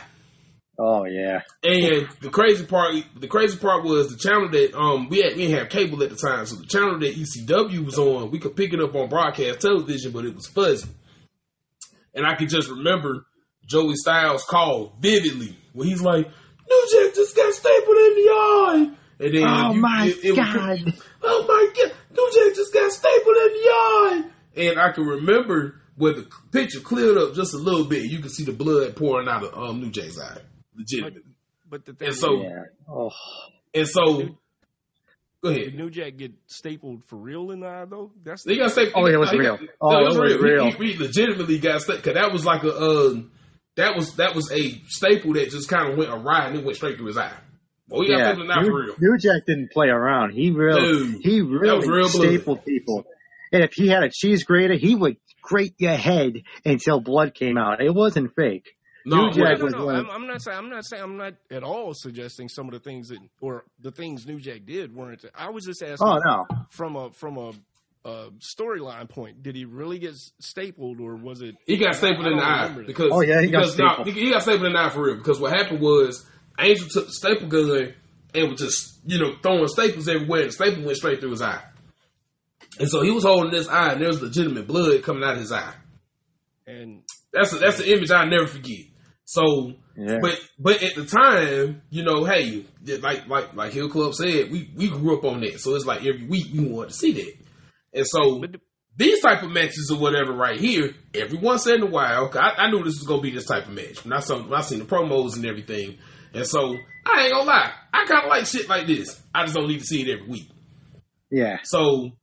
But there was some brutal spots when Hangman Page stapled that piece of paper to what's his name's cheek. He ripped it off and then he drunk some of his blood. I'm like, okay, now that's over the line. Yeah, that's I don't need to drink another man's blood to show. I didn't even like when the dudes they would take the blood off somebody and then they'll write the blood across their chest and all that. I remember Jerry Lynn. I forgot who it was. Jerry Lynn did the same thing. He took the blood and wrote "fuck you" or something across his chest or something like. Oh, they wrote "die" across his chest and all that. I'm like, okay, that's over the line. But I just think that because of what AEW already does with gimmick matches like these tend to go, for me, over the top. This was overkill to me. So I mean, that's just me though. I would like for Kurt to watch this match and tell me what he thinks of it at some point. Yeah, he's got to watch it. I can almost guess. Yeah, because I seem to be in the minority, and I'm not saying just here. I mean, like, I've read reviews, and everybody's like, man, that match was great. That match was great. I mean, I think, just based on what I've seen, I think both of them guys put on the show. They really did, and I think that was a match that the fans expected, and they really, those guys, they put on the show. And it was points where I was just like, okay, that's over the line. But they really did. They put on the show. They said from start to finish, that match was just balls to the wall from start to finish. Like, they did not let up on each other. Like, they didn't waste they didn't waste no time. It's like, motherfucker, I'm finna kill you, and motherfucker, I'm finna kill you. And that was it. And so every once in a while, the wrestling fan in me, I love to see shit like that. Every once in a while. I just don't need to see it every week. So, yeah, I think that's what killed the hardcore era in WWE too, because you've seen hardcore matches like twice every week. And you're like, okay, this is getting kind of boring and everything. You're going to throw somebody through the glass window. You're going to throw them on to hit them on the table each and every week. Yeah, you got to change things up a bit. Yeah. See, like, my question is, and then we can move on. My question is, and you guys can respond to this question. I would like for you to. But have we not learned anything from David Arquette? And I can't remember the name of the wrestler who got his artery sliced open on his arm. I think it was Oscar or something like that, an independent guy. But have we not learned anything from those two incidents? Now, granted, those two incidences included fluorescent light tubes. But at the same time, David Arquette almost died in the ring. Yeah. And this dude that the Oscar guy, I think his name is Jim Cornette, ended up suing him. But the guy slices a major artery in his arm. And are we not? Do we not care about these things? Have we learned nothing? I get a table, I get a chair, I get a ladder to a degree, but just like the staples and all this stuff, that ain't for me, man. Yeah, and all the light bulbs and everything you smash. I don't do the light tubes and stuff like that. Yeah. I don't do that because I know just seeing shit like that. I'm like, somebody, if it goes the wrong way, somebody could legitimately get killed. And that's why I drop behind it. The stuff that New Jack was doing. Well, actually, shit, a couple times New Jack damn near killed himself. But it's like when New Jack came out, you knew that was the kind of match you were going to have, so you expected it. You get what I'm saying? Right. But every once in a while, New Jack got in the ring and actually wrestled. Now, Kurt, they called this a Texas death match. It wasn't a Texas death match. This was just a hardcore, brutal match. So when you watch it, you tell me if that was a Texas death match. Yeah. Next up on the co-main event or pre-main event is Kenny Omega and Chris Jericho taking on the Young Bucks. Why do Jericho and Omega call themselves the Golden Jets? Winnipeg Jets. They're from Winnipeg. Well, they're both from Winnipeg. So I know, they're both Canadian. Oh, so Winnipeg Jets was a former hockey team back in the old days. And that's when Canada had one of the most popular hockey teams back then. And then once they dissolved and moved to Washington, then they were never called Winnipeg Jets anymore. Winnipeg, because both Kenny Omega and Jericho are both Canadians. So that's why they're the Golden Jets or something like that. Just like how Omega and Ibushi are the Golden Lovers in New Japan. Wait, what? The Golden Lovers? Yay! Oh my God, you guys are way behind with that one. Well, I know I can't speak for Omega and Ibushi were teammates when they first started off. Before Omega joined the heel club. Not heel club, Bullet Club. Heel club. Yeah, he joined the heel club. There you go. This is the old days, back in 2007 or 8, I think, around there. They were the Golden Lovers. All right, then. Well, you know where the Winnipeg Jets came from, right? The new incarnation of it. You know what team that you asking me? You know what team? No, I'm like, y'all know. Because I do know that answer. Y'all know who the former team is. They are currently now the Winnipeg Jets. Yeah. What's their names? You know. The Atlanta Thrashers. Yeah. Ugh. Yeah. How they do? Oh, wait a minute. There's no Thrashers name right now. They got rid of them too. That's the second. We've tried that twice here in Atlanta. It's not going to work. We had the Atlanta Flames, who are now the Calgary Flames. Yeah. Atlanta Thrashers, who are now the Winnipeg Jets, the reincarnation of them. Yep. So let's go ahead and wrap this up with the main event of MJF taking on Jay White. They say that MJF retained, but that doesn't match what they did. Right. First off, I should have got on this weeks ago, but I'm going to take a moment to. I think Kurt's going to explode when I tell him what they did. Go ahead, Kurt. Explode. Why did they not address the situation for like a month of Jay White carrying around this belt? Obviously, it's not yours. I understand that for a couple of weeks leading up to a big show. I get that. But no Tony Khan, no ramifications, no nothing. So I could just run up and take anybody's belt in AEW and just hold it until we have a match. But in the final match of 0 Hour, Kurt, it was MJ, if you'll remember, it was MJF and Samoa Joe in a tag match. After the match, MJF got jumped on. He got injured. They took him in an ambulance. You could see where this was going from a mile away. They take him off to the hospital. Later on in the pay-per-view, this is where I think Kurt may lose his shit. They come out they being Tony Schiavone, a referee, are there at the top of the ramp, and they call out Jay White. Jay White's coming out with the belt. They say that MJF is injured. Therefore, the match has been canceled. They didn't say forfeit. They said cancel, which that wouldn't have mattered either. They said canceled. So, ladies and gentlemen, your new AEW champion, Switchblade Jay White. Kurt, when in the history of your wrestling fandom have you ever heard of them switching a title because of an injury or a match that was canceled? Did we lose Kurt? I don't know. Good question. All right, we may have lost Kurt. I see his mic is on, but he may be away. But yes, that's what they did. So, and Brandon is on mute. I'm here. Don't worry. I'm listening. Oh, okay. So that Brendan and since we seem to have lost Kurt, when have you ever seen somebody win a championship based on a match that was canceled? Never. Okay. Hill Club. What about you? Can't recall. I don't think there's ever been a history of that. That's never been a thing. It's never been a. You can't even win the title on a forfeit. So I don't understand what their logic was behind this at all. Stripping MJF, sure. Bless you. Stripping MJF, yeah, sure, I get it.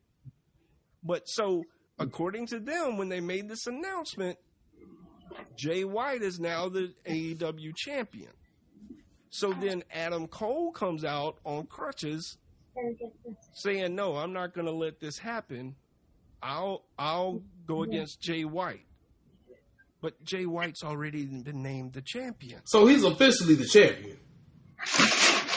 Here's like, where that's official. Here's where it gets even weirder. Here's where it gets even weirder. No. Hello. Yo. You there? Yeah. There. I don't know what the fuck was happening. I had to hang up and call back in.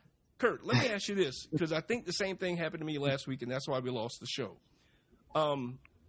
When you noticed that happen, did your phone go black? No. Okay. I saw everything, but I'm like, why you can't hear me? So who jumped him? Number one, because that's where I asked the question and you couldn't hear me. So who jumped him? Well, the guns injured him. Yeah, the guns did. The guns injured him. Okay. Yeah. So you mean to tell me? So they gonna he injured? So we gonna cancel the match and just give him the fucking belt? And give Jay White the belt? Yes. So where the fuck we do that? Good question, because I don't know. I've never heard of that in wrestling in my life. Okay, so let me. Go ahead. God damn it. I told you, I knew he was going to lose shit. Oh, my God. Oh, boy. So we just going to give him the fucking belt and say the belt. When do we cancel goddamn matches? Oh, damn. Oh, damn. But I think we get the popcorn ready. I think we lost you, Kurt, but here's where it gets even more confusing and stupid. Okay, after they announce Jay White as the champion. Now, that's the thing. They announced him as a champion. They didn't back off anything. They named him as champion. Adam Cole comes out on crutches. And, you know, I'm paraphrasing here. Nah, it ain't going down like that. I'm going to step in the match, and I'm going to wrestle in place of MJF. It'll be you and me for the title. They say yes. What the fuck? So now it's gone from the match is canceled, Jay White is the champion, to, okay, now we're going to have a championship match, and a match where neither guy is champion, between Jay White and Adam Cole. How long did this go on? This was just part of the night. Yeah, it was just that whole little bit right there was about 10 minutes, 10, 15 minutes. But that happened before the main event came up. So when the main event comes up, Adam Cole's in the ring and Jay White's in the ring and he's acting like he's going to wrestle. Then all of a sudden, the thing you saw from a mile away, here comes the ambulance with MJF coming back to the arena. He gets in the ring, has the match wins, and they say, and still your AEW World Heavyweight Champion, MJF. So did you read the Bleacher Report, the comments they made about this match? Part of it, but I didn't see all of it, no. So go down. Do you have it up, or you want me to read it? Yeah, go ahead and read it. So they gave the match a C, and then they say the lack of logic surrounding the booking of this feud throughout the course of this show has been mind-blowing. Cole's presence at ringside is hanging over like one dark cloud. Why is MJF jumping off the top rope with an injured elbow on the floor of white? He's nursing a knee injury. It's par for the course for as far as making sense, but still an absurd addition to this ridiculous overbooked match. So even Bleacher Report think this shit was stupid. And yet they still gave it a C. Yeah. That match. Now, and Hill Club, you can feel free to correct me if I'm wrong. I think Hill Club liked the match. I didn't. I thought everything Bleacher Report said, I felt too. So Bleacher Report is spot on to me. It was just a confusing and muddy situation with that belt. Got even more confusing and more muddier before the main event ever happened. It was insane. And I didn't reach out to you specifically last night, Kurt, because I knew you were busy at the party. But I was like, has this ever happened? I know we're going to cancel a match and just give the match to the guy that was supposed to be wrestling the champ. No, what the fuck? And this is what I mean, that you got to mark booking. So now, Hill Club, I think you were on mute and stepped away for a moment. You actually enjoyed this match, right? I enjoyed the match, because, I've watched Jay White wrestle, and I know he's an experienced wrestler. He's very good at entertaining. MJF is very good at entertaining. It's just that the whole concept beforehand, I have a question, though. Are they going to put Jay White as a former champion? Well, and I know you're kind of being facetious with that question, but logically, yes. But as Adam said, he chimed in on my comment last night. I'm applying logic where logic doesn't exist. But they're acting as if they never named Jay White champion, because Adam Cole came out there and decided to wrestle in MJF's place on his own, mind you. Nobody said Tony said jack shit. Yeah. But who's Adam Cole to make the judgment like that too? Either way, he's in crutches. He's technically on the inactive roster, right. And he's saying that he's going to step in for MJF. And that's what I'm saying, man. This whole thing between Jay White and MJF, and the fact that they got MJF involved in just about every storyline that's going on in AEW right now, it made no sense. Yeah. It made zero sense. Yeah, and then I don't know if somebody said it too, that maybe MJF is being overbooked. I definitely think he is. But that's AEW AEW, in my opinion, has themselves to blame for this. Right, because they have nobody else. Yeah, and no, that's not true. They have people, they have not developed them and put any challengers, line them up for MJF to challenge. And that's their fucking fault. That's true. Yep, that is absolutely. True. That's their fucking fault. Yeah. Because his whole title reign has been shit. Yep. It's been shit because of them. If they have a million fucking people, he can go against every fucking day if they did it right.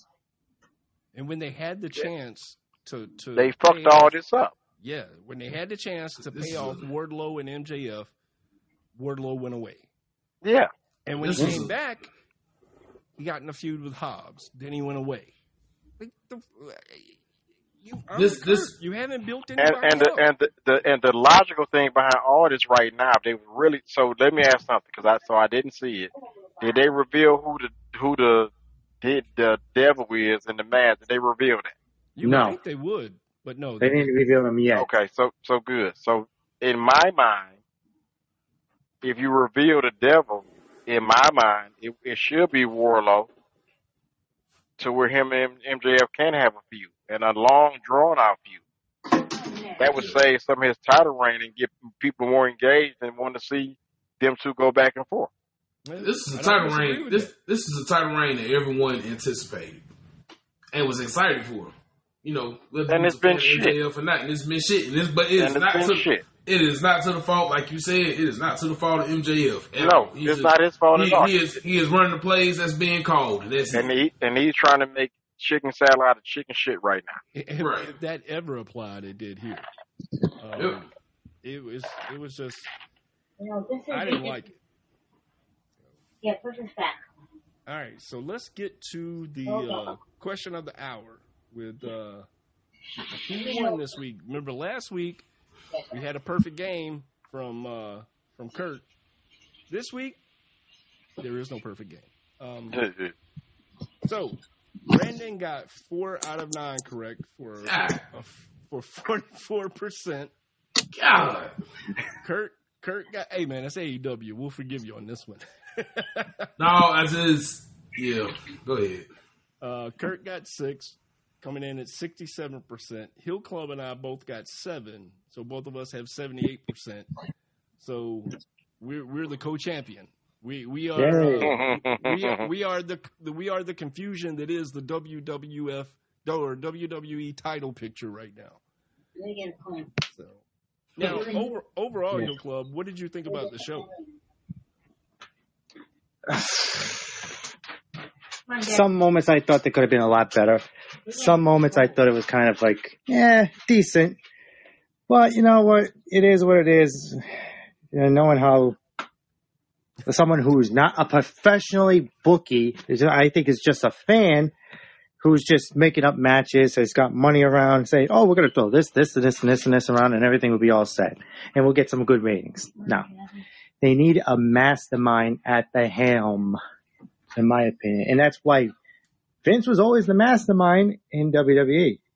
Eric Bischoff was always the mastermind in WCW. Paul Heyman was the mastermind in ECW. Tony Khan is a fan running the show. What's the difference? Bischoff is somewhat of the exception to the rule. But what is the common thing amongst all of those people except Tony Khan? Tony Khan. They all have a deep history in the wrestling business. Right, exactly. The exception being Eric Bischoff, even though he was in the AWA, he wasn't intricately involved in the promotion. So, you know, but again, he learned. He learned production and all that from the wrestling perspective. And you, like you said, you've got a fan that owns a promotion, is the CEO, the GM, head of creative, and the booker for everything that goes on his show. No one man can do that alone. Vince didn't do that alone. No, Vince had a Pat. Vince had Pat Patterson. He had Gerald Briscoe to Pat. They say Pat was a great finish guy.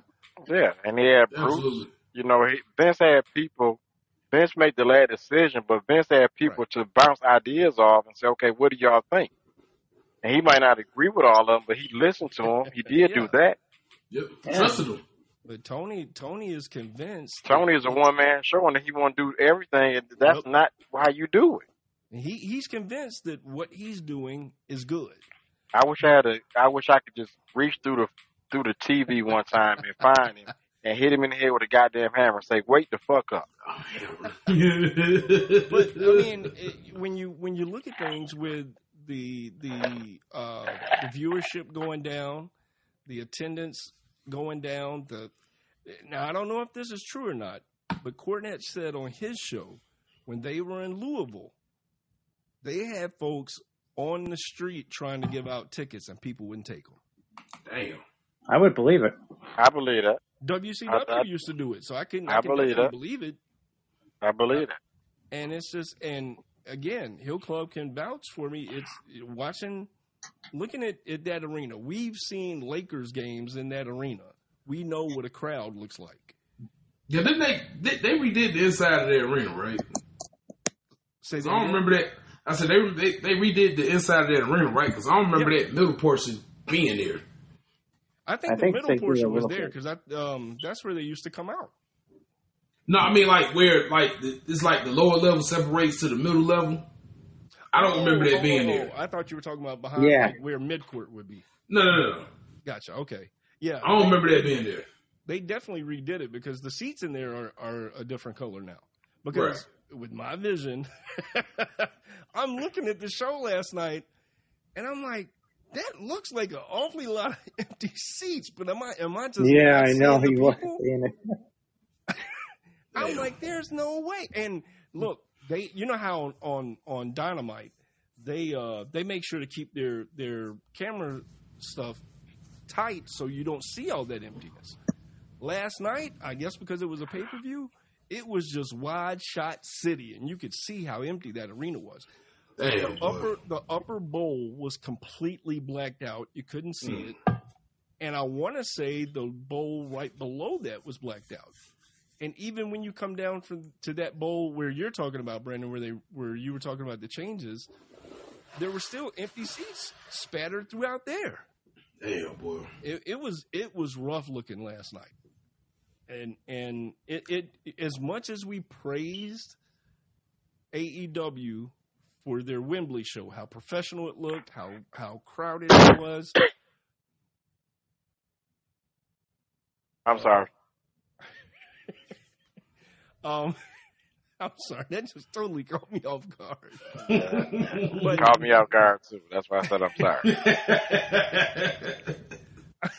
But you know, for as much praise as we gave them for that, I'm going to give them as much shit for this Forum show. I don't know what it takes to book an arena. I don't know what kind of arenas are available or whatever, but I would think, and I know they book these months in advance, I would think that whoever's booking the arenas, maybe that's Tony too, if they're looking at this and when they go to the next round, to schedule an arena, like, all right, this thing holds 19,000, Tony. I really think we need to find like a maybe 5,000 seat arena or something, because I know they're out. The smaller places are out there. And there's nothing wrong with it. No, there's nothing wrong with that at all. Nothing wrong with it at all. There's nothing wrong with it. Sometimes, man, the smaller venues be more lit than the big venues. You know? Yeah, I mean, look at NXT. They have a small arena. I'll give you all a better example than that.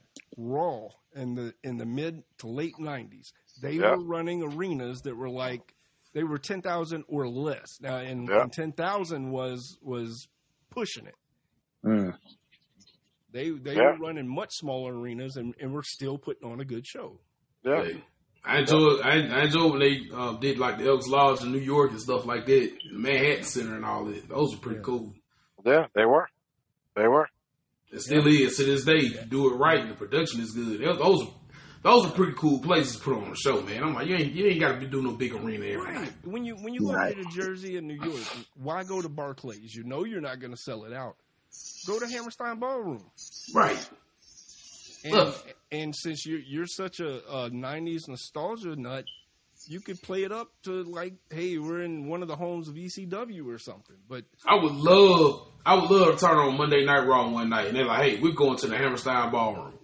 Yeah. And they do a show, and it's not even like a legend show or anything like that. They're just doing a regular show. Hey, we're going to the Hammerstein Ballroom. It's the 30th anniversary of Raw. We're going to the Hammerstein Ballroom and we're going to put on this show and just make it an intimate venue. I think that'd be the coolest shit in the world. I thought they did that already.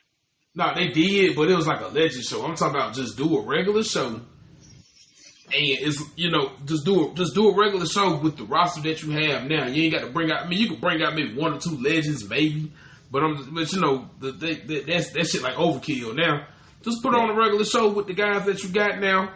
Just fix the arena up to where it's kind of halfway modern or whatever, but it still had that intimate space or whatever. And just put on a show and see what you do. So what was the first year Raw when they did that? What year was that? That was 93. I could have sworn they did that this year. Yeah. No, they didn't do that this year. This is a couple years back, like right before COVID.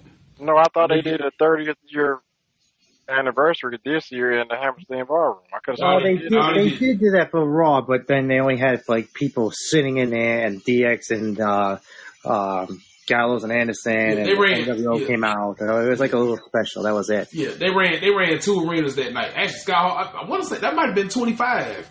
Raw 25. Must have been. Had to be because Scott Hall was still alive, so it had to be Raw 25 or whatever.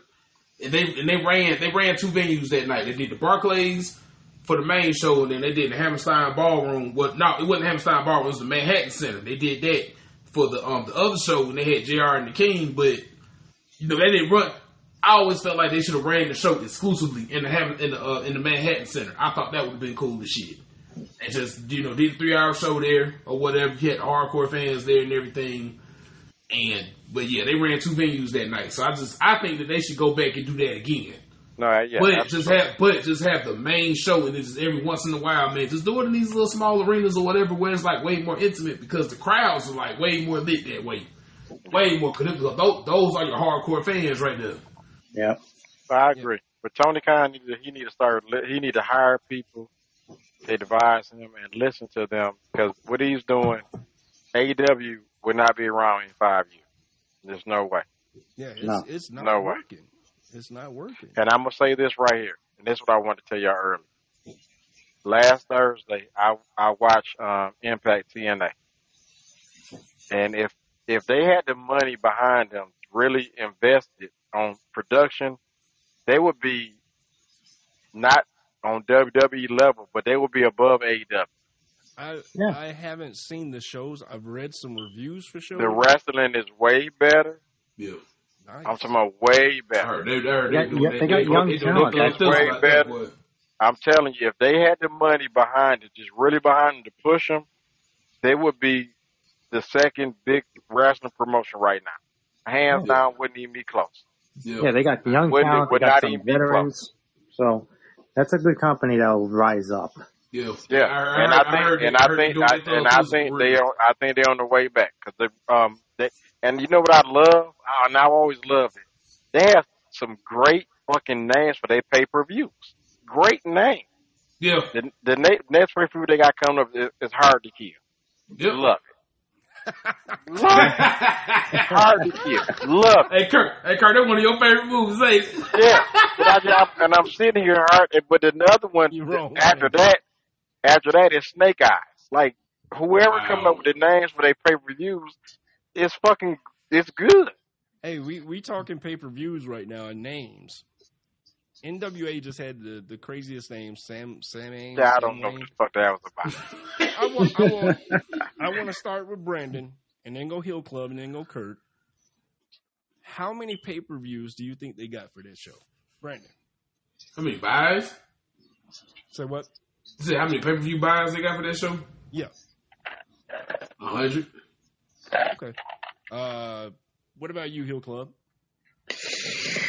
Less than 100, maybe around, say, like 60. All right. Kurt, what about you? I'll say 50. All of you went below. I thought y'all were going to shoot high. Y'all went below what they got, 211. Well, I was the closest. I was the closest. So if this price is right, I would have won.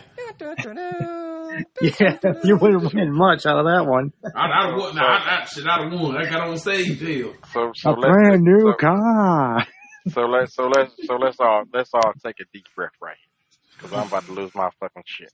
Here we go.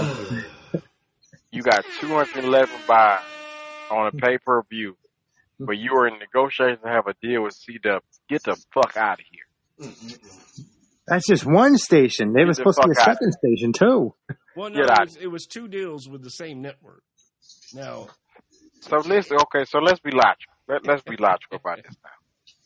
Whenever any business person about to do business with you, they can look at what you're presenting, what you're producing, and project on what your buys are going to be. So do any of us on this call really believe that any big network was going to give them a deal knowing that they wouldn't get over 500 buys on the pay-per-view? Do we really believe that? No. Nope. So goddamn Billy Corgan, cut this shit. Stop it. Stop it. Billy, we would love to have you on the show someday. Absolutely. Just like I said.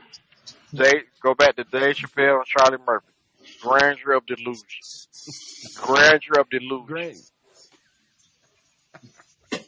Charlie Murphy, everybody. There you go. I was just gonna say. No, wait. Charlie Murphy. All right, y'all. We gotta wrap this one up.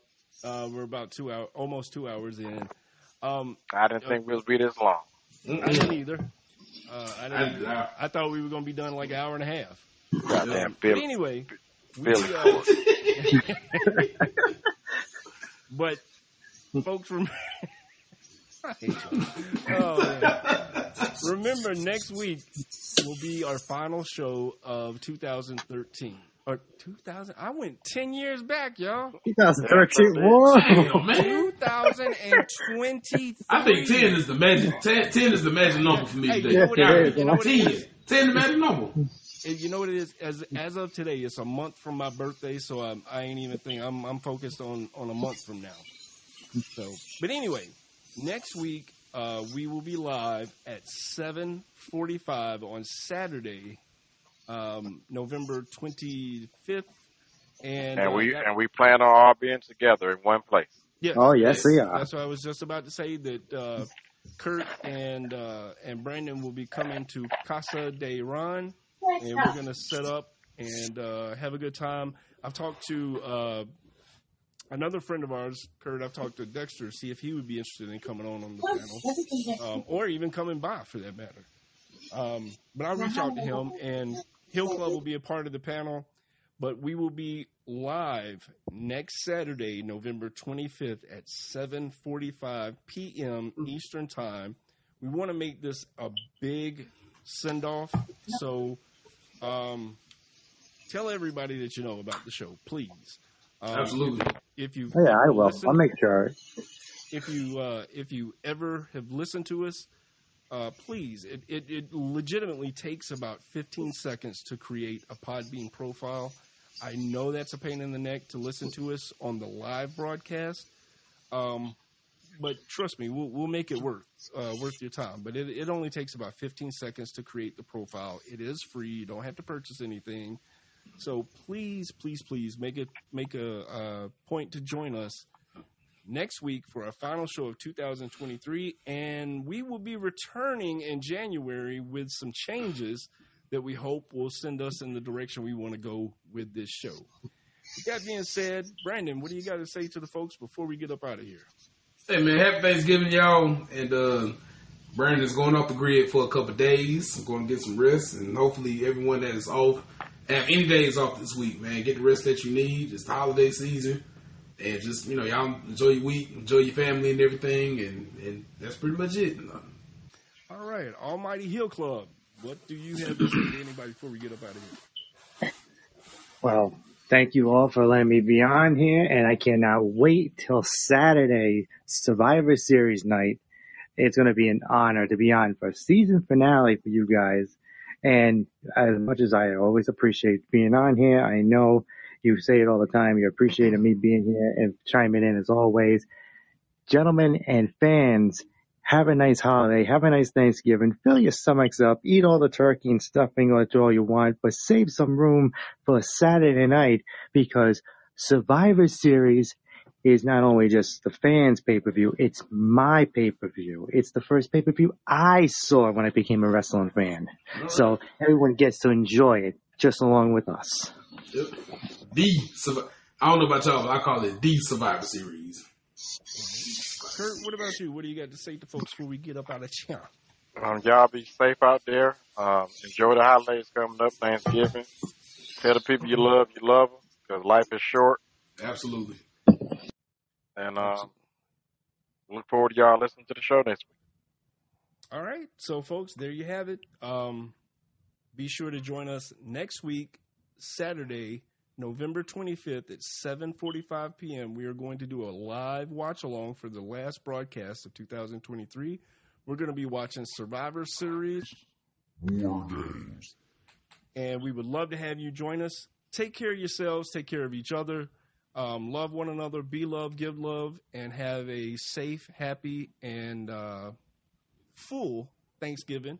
And we'll see you guys back here Saturday at 7:45 p.m. Kurt, if you would, please send us out of here.